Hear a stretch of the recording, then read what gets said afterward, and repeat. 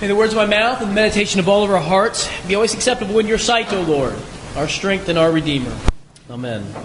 Please be seated. I have this book at home in my collection called 88 Reasons Why Christ Will Return in 1988. It was followed up by the hit sequel, 89 Reasons Why He'll Return in 1989. And if you saw my copy, it's really great because they're bound together, like in one book. So you read one and you can actually flip it over and then go the other direction and read the other. It's wonderful. And I think 1988 must have been a hopping year for these kind of end time, end of the world predictions, because it's the same year that this man, Harold Camping of California, made his first of 4 predictions that the end of the world was coming. The first one was back in 1988, and then made another one in 94 maybe. And then perhaps one that you're probably more familiar with, May 21st, 2011.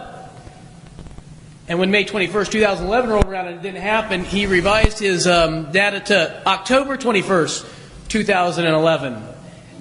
And then little kids were out trick-or-treating on Halloween still. So he wasn't really good with his predictions. Finally, I think he's sort of given up on the whole prediction business at 91 and maybe going into retirement. I'm not sure. But right now, it's set aside.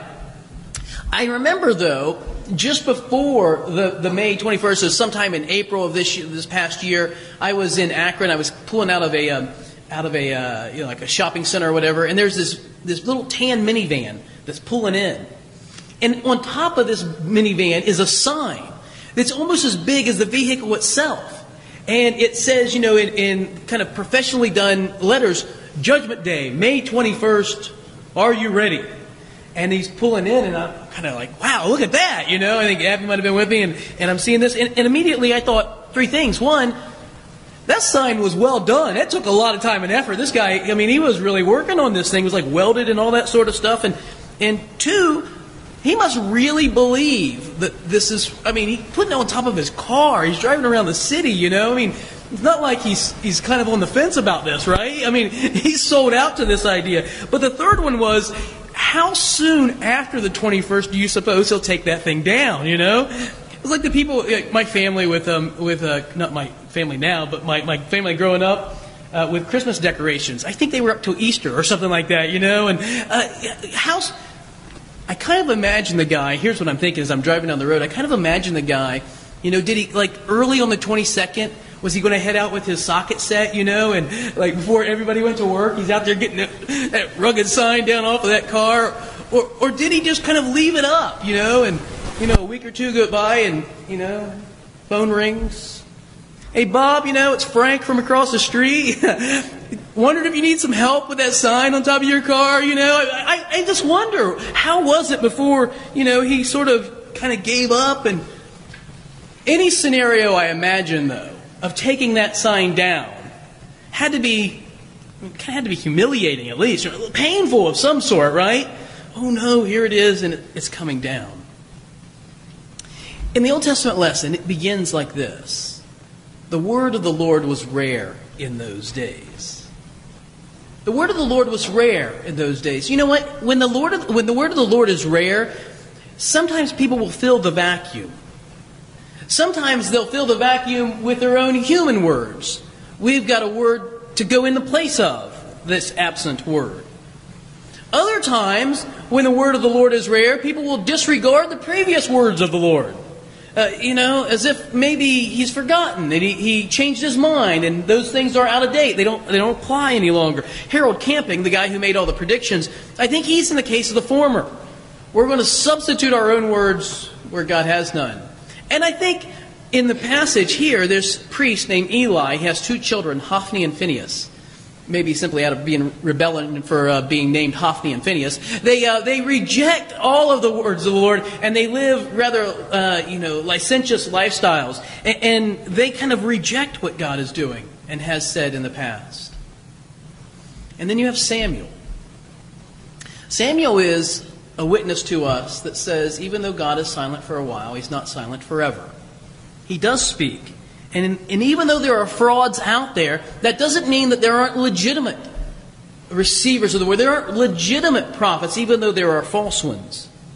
And so as I look at this life of Samuel and this call of Samuel, there are some things that I think that were real evident about it that kind of establish its authenticity. And one is that Samuel couldn't really discern between the voice of the Lord and a human voice. Did you notice that? This little boy, he's lying in a temple. He's probably about 12 years old.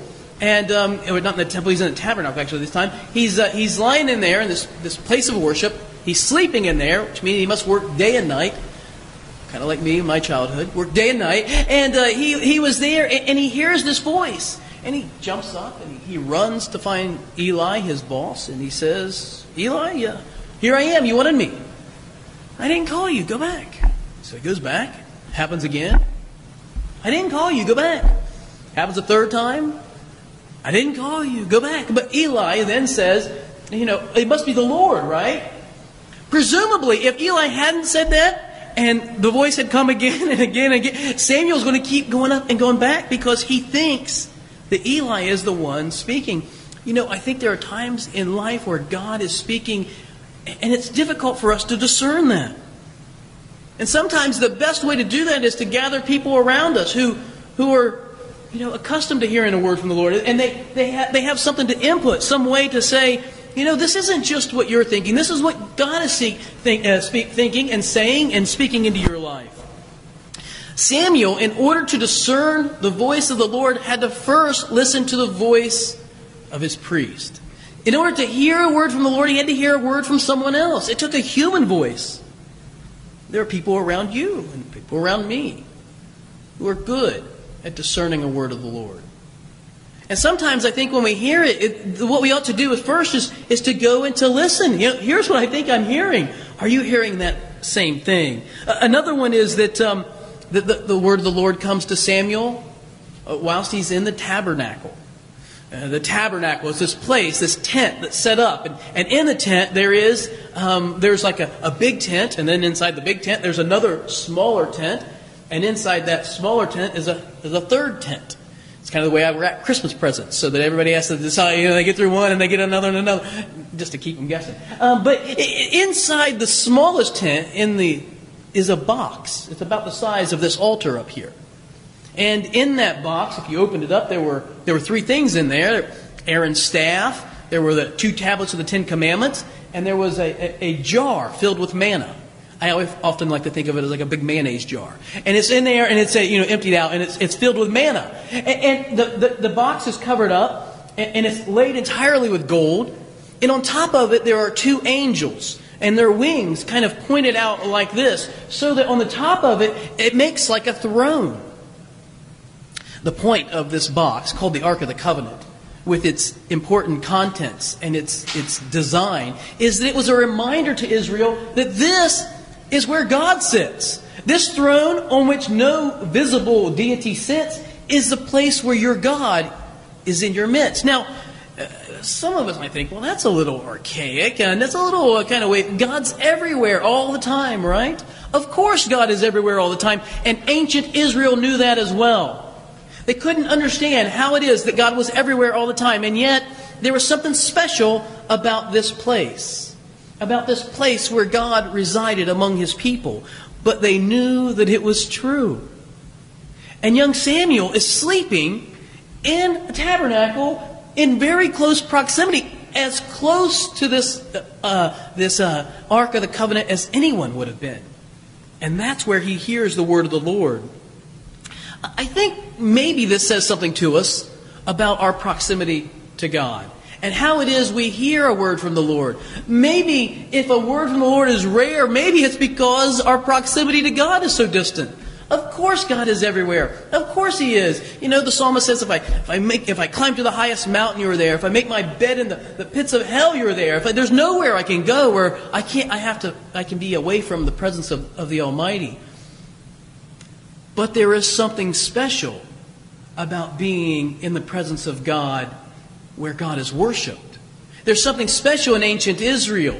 And I think in these latter days, this is where the Holy Spirit is found, where God is found. Not just because it's in the church, not because the building is sacred, because the building, while it's great and important, is not. We are the temple of God. We're gathered God's Word is proclaimed here. The sacrament is observed here. This is where God's presence is. Here's how we hear a word from the Lord. We draw close to God. We come and we have our eyes open. In Luke's Gospel, in the end of it, 24th chapter, there are these two disciples who are walking down the road. And Jesus comes up and He's with them. They don't know it's Jesus. He's concealed from their presence. But He begins to talk to them. They don't recognize Him. And He begins to preach to them. And their hearts begin to burn inside. And they get to a house. It's a regular house. Sit down at the table. And that table becomes an altar. He takes bread. He blesses it. He breaks it. He gives it to them. Where have we heard those things before, right? And their eyes are open. And they know that the Lord is present in their midst. You know, I think that gathering in a place where God's Word is proclaimed, where the sacrament is administered, helps us to be in a place where we can hear a word from the Lord. And the third thing about Samuel's experience is that it's not an easy word. Did you catch what God says to him? I mean, this isn't something he wants to hear. In fact, he can tell you that it's something he doesn't want to hear, because what does he do? In the morning, he tries to avoid Eli. He's not going to tell him what he heard. He's not going to tell him that Eli is going to be punished because he hasn't disciplined his children. And so he sort of avoids him. He tries to not, and Eli will have none of that. Tell me what it said.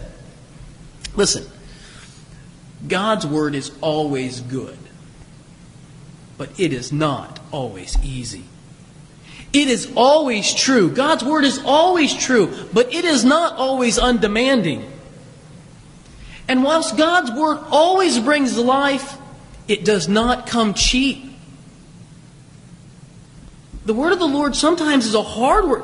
Oftentimes is a hard word. I almost never read in the Bible, maybe you do, show me the page, where the word of the Lord came to so-and-so and said, here are the winning lottery numbers. You know, that doesn't happen. The word of the Lord comes to someone and they say, well, come on down, you're the next contestant on The Price is Right. That's not the word of the Lord. It might be some other word, but that's not what God says to people. Usually it's something like, here, I have a job for you to do. And often we're like Jonah. No thanks, I've got other plans. This isn't really what I was looking for. I was thinking this week of Martin Luther King and the celebration tomorrow, the Martin Luther King Day. And so it caused me to do something that I like to do periodically, or hopefully once a year, but probably not always, is I go back and I read a letter from a Birmingham jail. Have you ever read this? Great letter where Dr. King is actually in jail for nonviolent protest against injustice. Let me read you just a bit from this letter. He says, he writes this to clergymen. He's not writing to anybody else. He's writing to clergymen who are criticizing him. White clergymen in the city of Birmingham, Alabama, were criticizing him for his activity. And he says to them, I wish you had commended the Negro demonstrators of Birmingham for their sublime courage, their willingness to suffer, and their amazing discipline in the midst of the most inhuman provocation. One day, the South will recognize its real heroes. They will be the James Merediths, who courageously and with majestic sense of purpose, facing the jeering and hostile mobs, and the agonizing loneliness that characterizes the life of the pioneer. They will be the old, oppressed, battered Negro women, symbolized in a 72-year-old woman of Montgomery, Alabama, who rose up with a sense of dignity and with her people decided not to ride segregated buses, and responded to one who inquired about her tiredness with an ungrammatical profundity, my feet is tired, but my soul is rested. They will be young high school and college students, young ministers of the gospel, and a host of their elders courageously and nonviolently sitting at lunch counters and willingly going to jail for conscience sake. One day the South will know that when these disinherited children of God sat down at lunch counters, they were in reality standing up for the best in the American dream and the most sacred values in our Judeo-Christian heritage. Dr. King knew that sometimes hearing a word from the Lord meant doing something that nobody wanted you to do, saying something nobody wanted you to say, being in a place where nobody wanted you to be. Sometimes hearing a word from the Lord was difficult. It was not easy. And if anyone tells you that hearing a word from the Lord is easy, I promise you they are selling you something. Run the other way. This is not what you want to hear. When I was a boy, my uncle was a volunteer fireman in Vandalia, near the north side of Dayton. And my cousins and I, we used to think that my uncle walked on water. I still think he does, to be honest with you. He's just a great man. And he was a volunteer fireman, so he worked all day in a foundry. And then at the end of the day, he would come home and he would work at the fire station. He'd be on call. And we even knew the call numbers on the radio. When they'd come over, they wouldn't say, Jack, come here. They would say, whatever numbers. And we recognized those as kids. Oh, no, it's time to go. One time, my aunt told me that there was a boy who had fallen into a pool, a 6-year-old boy. He was unresponsive. And my uncle got there. And they couldn't get him, so he did CPR, and the boy began to spurt out water. And, in a little bit he was sitting up, and the relief that his parents had. Other stories that I had heard, he never told me them, but we heard them from other people that, they went into these burning buildings, or volunteers, that they had to do everything. If it's somebody who's injured, or if there's a car wreck, or there's a fire, they're going in. I used to think, man, that's kind of what I'd like to be. I remember pushing little fire trucks around thinking, wouldn't it be great to be a fireman? Somebody who runs into a building when everybody else is running out. The whole world's on fire. The whole world's on fire. And I think God is calling people, I think God is calling His people to run in while everybody else is running out. The question is, are His people listening? Amen.